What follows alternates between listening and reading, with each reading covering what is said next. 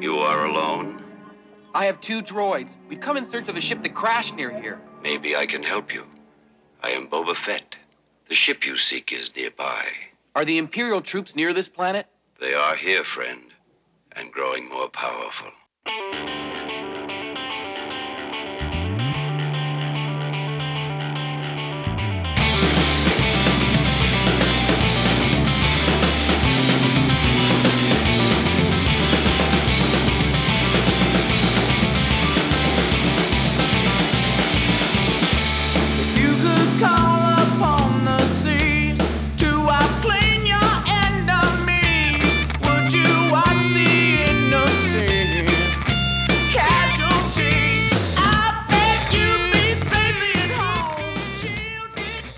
Oh, greetings once again, Bucketheads. Mavar Tigar, welcome to a special episode of Mandovision. Nargai Tom, and thank you so much for checking out this small, independent Star Wars podcast. Remember, the best way to reach out to us is via social media, at Mando_Vision on Twitter and Instagram. You can email the show, mandovisiontom@gmail.com. Please be sure to like, subscribe, and share the show with all the other Mandalorians in your covert. And if possible or so inclined, 5-star reviews are the best and easiest way to help support the show.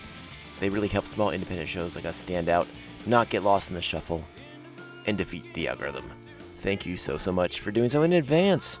Well, welcome aboard. This is a special episode of the show.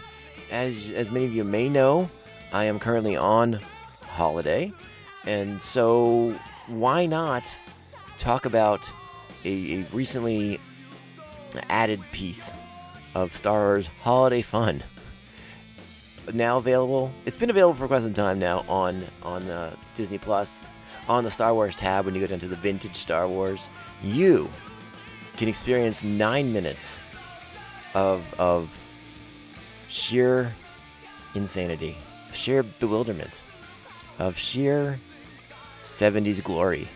That's the only way I can really describe it. I am, of course, talking about the animated segment from the Star Wars Holiday Special, The Faithful Wookiee. This is the animated sequence that was the debut of Boba Fett, of all things. This is where Boba first made his appearance in the Star Wars galaxy. And for a long time, many people considered this to be the only redeeming aspect of the Star Wars Holiday Special, which is infamous for so many reasons. Well, whether it's bad makeup, bad costumes, bad stories. It's pretty reviled. The whole thing, you can watch the whole special. It's on YouTube. If you have not seen it before, I've seen a bootleg of it. Probably 25 years ago when I watched that sucker, and it was a slog. I'm not gonna lie. It's not my favorite piece of Star Wars material out there. Yeah, I don't really, I don't want to sit here and poo-poo all over it. But from that came The Faithful Wookiee. Like I said, it was an introduction to Boba Fett, who is very interesting in his look. His look is pretty intact, but there's some oddities to talk about. His behavior, the way for me, what's interesting, the most interesting about this is his delivery. The way he talks is so, I don't know, unique. And so, yeah, we are going to talk about that. We are here, again, it's a bonus episode, and we're going to be talking about a 9-minute segment from the Star Wars Holiday Special. So I don't even know if I'll be able to if I have the guts to call this a full-blown episode of Mandovision. At the very least, it will be a bonus episode of Mandovision. And again, I thank you all so much for checking it out. I'm very curious, everyone's thoughts and feelings on the Star Wars Holiday Special, on The Faithful Wookiee in particular. It's like, do you find aspects of it, kind of redemptive in a sense? Like, when you got to sit down and watch it, you're like, oh, it's not as bad as everyone says it is. And that, again, that applies to both the Holiday Special itself as a whole, and The Faithful Wookiee as just an animated segment within that special. So you know what we're going to do first, before we dive into everything? You have to strap on your buckets. Let's go. You are foolish to waste your kindness on this dumb creature. No lower life form is worth going hungry for, friend. I take it you have no love of the Empire. I don't. Well, neither do I. It will be easy to find the ship you seek. Follow me, friend. Don't you think it might be imprudent to trust him so quickly, sir? He's our only chance. And besides, he seems like a friend. Oh, Luke, so young, so naive, so just impressed by Boba Fett and that sweet, sweet armor that you were easily duped into following him almost into an Imperial trap. And that's kind of how this show gets started. Again, this is a 9-minute special from the Star Wars Holiday Special, The Faithful Wookiee. Chewbacca has alerted the rebels that he and Han were out trying to get this mysterious talisman, and apparently it gets you some kind of virus. And the best way to fight off this virus is to be hung upside down once you're unconscious. It keeps the blood flowing to the brain, apparently. So Chewbacca has strung up Han Solo, and now R2, Luke, and Luke, R2, and C-3PO are going to come out, help as best they can with their friends. And by the way, Luke comes out in a Y-wing, that's an interesting choice, right? Very, very unique. Chewbacca crashes the Millennium Falcon on this planet Pana, and they crash it into a I don't know. It looked like eggplant hummus. That's what the water looked like. Maybe like some kind of a purple kind of fondue, if you will. It's very unique. The visuals for the animated series for this animated special are very 70s, very peculiar, if I could use that word. I believe the company that did the animation for this was Nelvana, and they, this was very much in their style.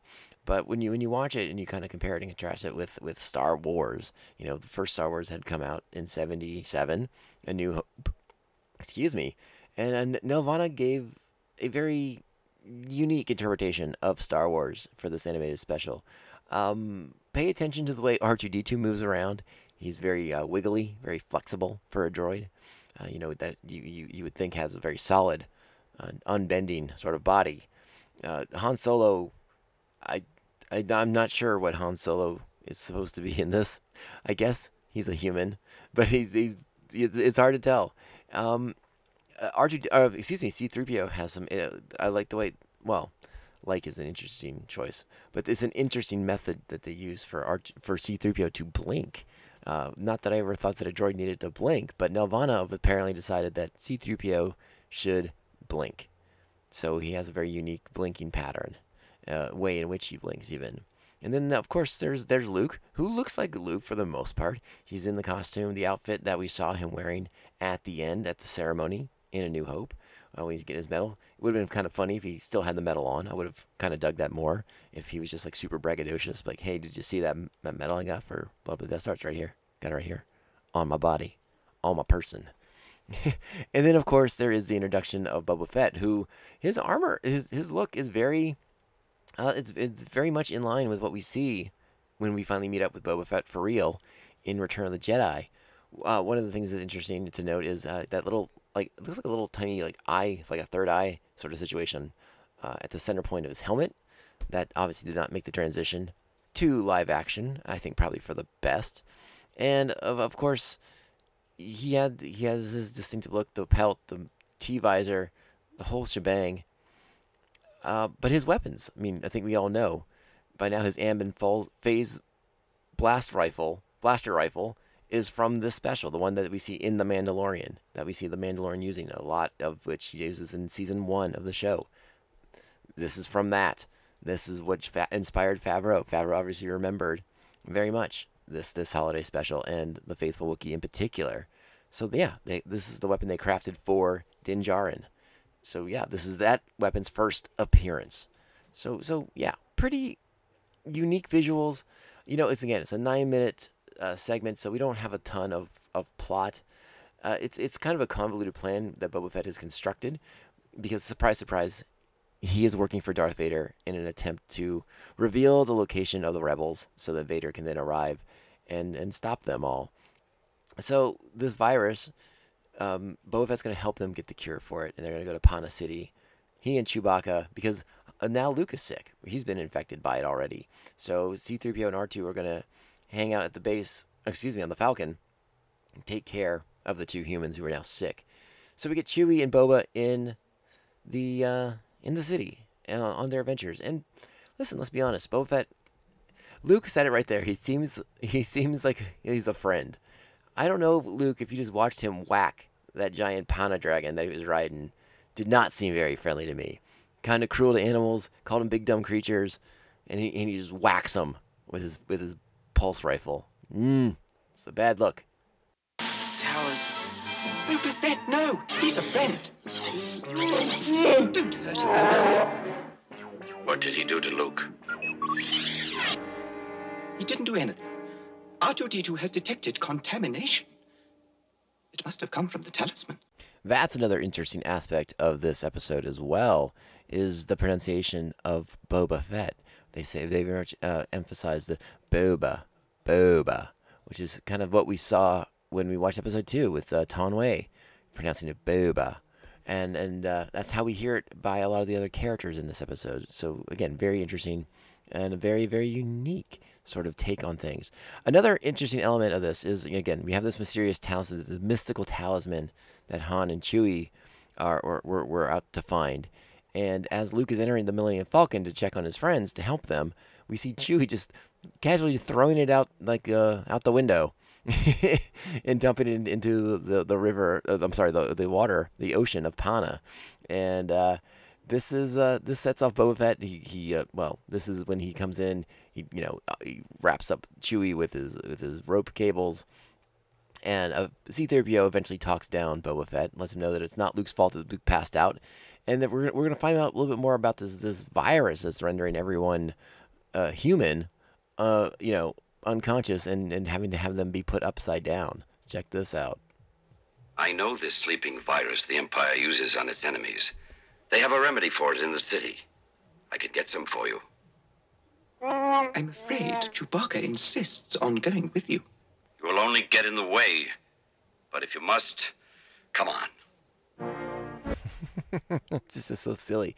Another aspect of the series, of this animated thing that I neglected to talk about when we first began was the opening of the animation sequence of the Faithful Wookiee, where it's like very Star Trek-esque. We get sort of like a captain's log opening for this, and it was jarring to me. It was like wow, people didn't really have a solid idea of what Star Wars was at the time. So it felt like, well, Star Trek's something that's going on. We can watch reruns of the original series, and Captain Kirk's always talking into his log and making a journal entry for everyone to hear, and kind of giving you a place to have exposition and kind of get everything out. And I guess exposition is fairly important when you have 9 minutes of animation to kind of tell your little story and wrap it up in a way. I don't know if I want to say satisfying way, but in a way. So, yeah, an interesting piece of, I don't know. Again, I don't want to call it more than it is. I mean, it's just Star Wars was very, very different after the first movie, and before I think really Lucas had a feel for what he wanted this universe to look like. I don't know that for a fact. He has talked about it many times that he was very much removed from the process of the Star Wars Holiday Special, in particular with the animation. I think they contributed the idea of Boba Fett, but it's not like they consulted him on storytelling aspects. And as Boba Fett just told us, the Empire apparently has a sleeping virus that they can deploy against their enemies, because I guess that sounds like a cool thing that the Empire would do. Yeah, I jest, but please, I hope everyone knows that I'm not attempting to make fun of this at all. Actually, I kind of sort of like this. It has a weird charm to it. It has a sort of again, a unique visual flair. In a sort of lack of understanding of what Star Wars is, that is, again, I'll just say charming. There's something somewhat enjoyable about this, even though it is just kind of bonkers and off the wall and a little weird. And I do not dislike this at all. It's just this quirky piece of the Star Wars history that we should all pay attention to and acknowledge. And I mean, if Disney Plus is going to give it enough attention to put it on its platform, then we should honor it. And we'll talk a little bit more about the holiday special in general after we kind of wrap up the review of the Faithful Wookiee. But yeah, interesting stuff. So here's one of those log entries that I was talking about. This is the one from the middle of the episode that kind of spoils Boba Fett's inevitable reveal as being a not maybe the best faithful friend for this story, like Luke seems to think he is. Starlog update. Although Boba Fett quickly located the serum for the sleeping virus, we had no idea of his real plan. The way he sort of like moseys on over to this thing is hilarious, and I love it. Let's go ahead and cut back to the Millennium Falcon, where C-3PO is monitoring the life signs of Luke and Han, and R2 just seems to be monitoring communications when he comes across a vital piece of information. Of information that we need for the episode. Try to find them on the view screen. Darth Vader. Good work, but I want them alive. Now that you've gotten their trust, they may take you to their new base. This time we'll get them all. I see why they call you the best bounty hunter in the galaxy. Oh no. What will we do now? I mean, it's pretty nice when you get Darth Vader telling you that you're the best bounty hunter in the galaxy. I mean, he just drops it in a conversation with you. Person to person. No one, that it's hilarious. I love it. I love this thing. It's ridiculous. It's silly. It's fun, but it has this wonderful, again, I can't use another word for it, but this quirky charm. Maybe that's not the right word, but it's quirky and fun. If you don't want to use charming, it's just silly. It's so silly, and I dig it. And the look of the stormtroopers, again, Nelvana's animation is so interesting. The way they sort of bring their style and meld it in with the Star Wars that we know so well, even if it is just from that first film back in '77. They did a fine job. There probably wasn't a ton of reference available for them, but the stormtroopers' look is so interesting. The helmets are so big and kind of puffy, especially towards like the front. It's almost like a weird kind of muzzle on the stormtrooper helmets. It's such a fun, interesting, weird design, and I don't know. There's something about it that I just am like, that's weird. I don't know. I just like it. All right, so we got to wrap this thing up. But so Boba's brought the cure for the virus back. Han and Luke are recovering, and again, this is sort of like his plan with Darth Vader, that Boba Fett's going to infiltrate the Rebel Alliance here and be able to give away the location of their base so that the Empire can swoop in. But yeah, let's kind of reveal things here. Says our friend Boba found serum for the talisman virus. Boba, you're a hero and a faithful friend. You must come back with us. What's the matter with R2? I'm afraid, sir, it's because you said Boba is a friend and faithful ally. That simply does not feed properly into R2's information bank. What are you talking about? We intercepted a message between Boba and Darth Vader, sir. Boba Fett is Darth Vader's right-hand man. I'm afraid this whole adventure has been an Imperial plot. We'll meet again, friend. And then Boba Fett just rockets away. It's brilliant. I don't know. It's just, I don't think we talked about Boba's use of just calling everyone friend. We'll meet again, friend. It's just weird and wild and so interesting. And the look on Luke's face as he realizes that this strange masked man that he just met 5 minutes ago is not who he claims to be. Bewildered. Luke is obviously bewildered by what has just occurred as Boba Fett rockets out the top of the Millennium Falcon to report back to the Empire, one would imagine. And we also find out that Chewbacca didn't trust him very much, and he has a very interesting reason why. Well, trust a droid to get to the bottom of things. Boba sure fooled the rest of us. I beg your pardon, sir. Chewbacca suspected all along there was something bad about Boba. How did you know, Chewie? May I quote directly, sir? He just didn't smell right. Well, let's get off this galactic raindrop. Captain Kazan, Starlog entry 320. Okay, we don't need to hear the Starlog entry. But yeah, because Boba Fett didn't smell right, Chewbacca knew all along. I cannot implore you enough. It's 9 minutes long. It's weird. It's strange. It's a little bizarre. But it's worth your time. Check it out. It is this sort of fun anomaly in Star Wars history and Star Wars lore that for many, many decades was disavowed and ignored and not made. It was sort of like the redheaded stepchild.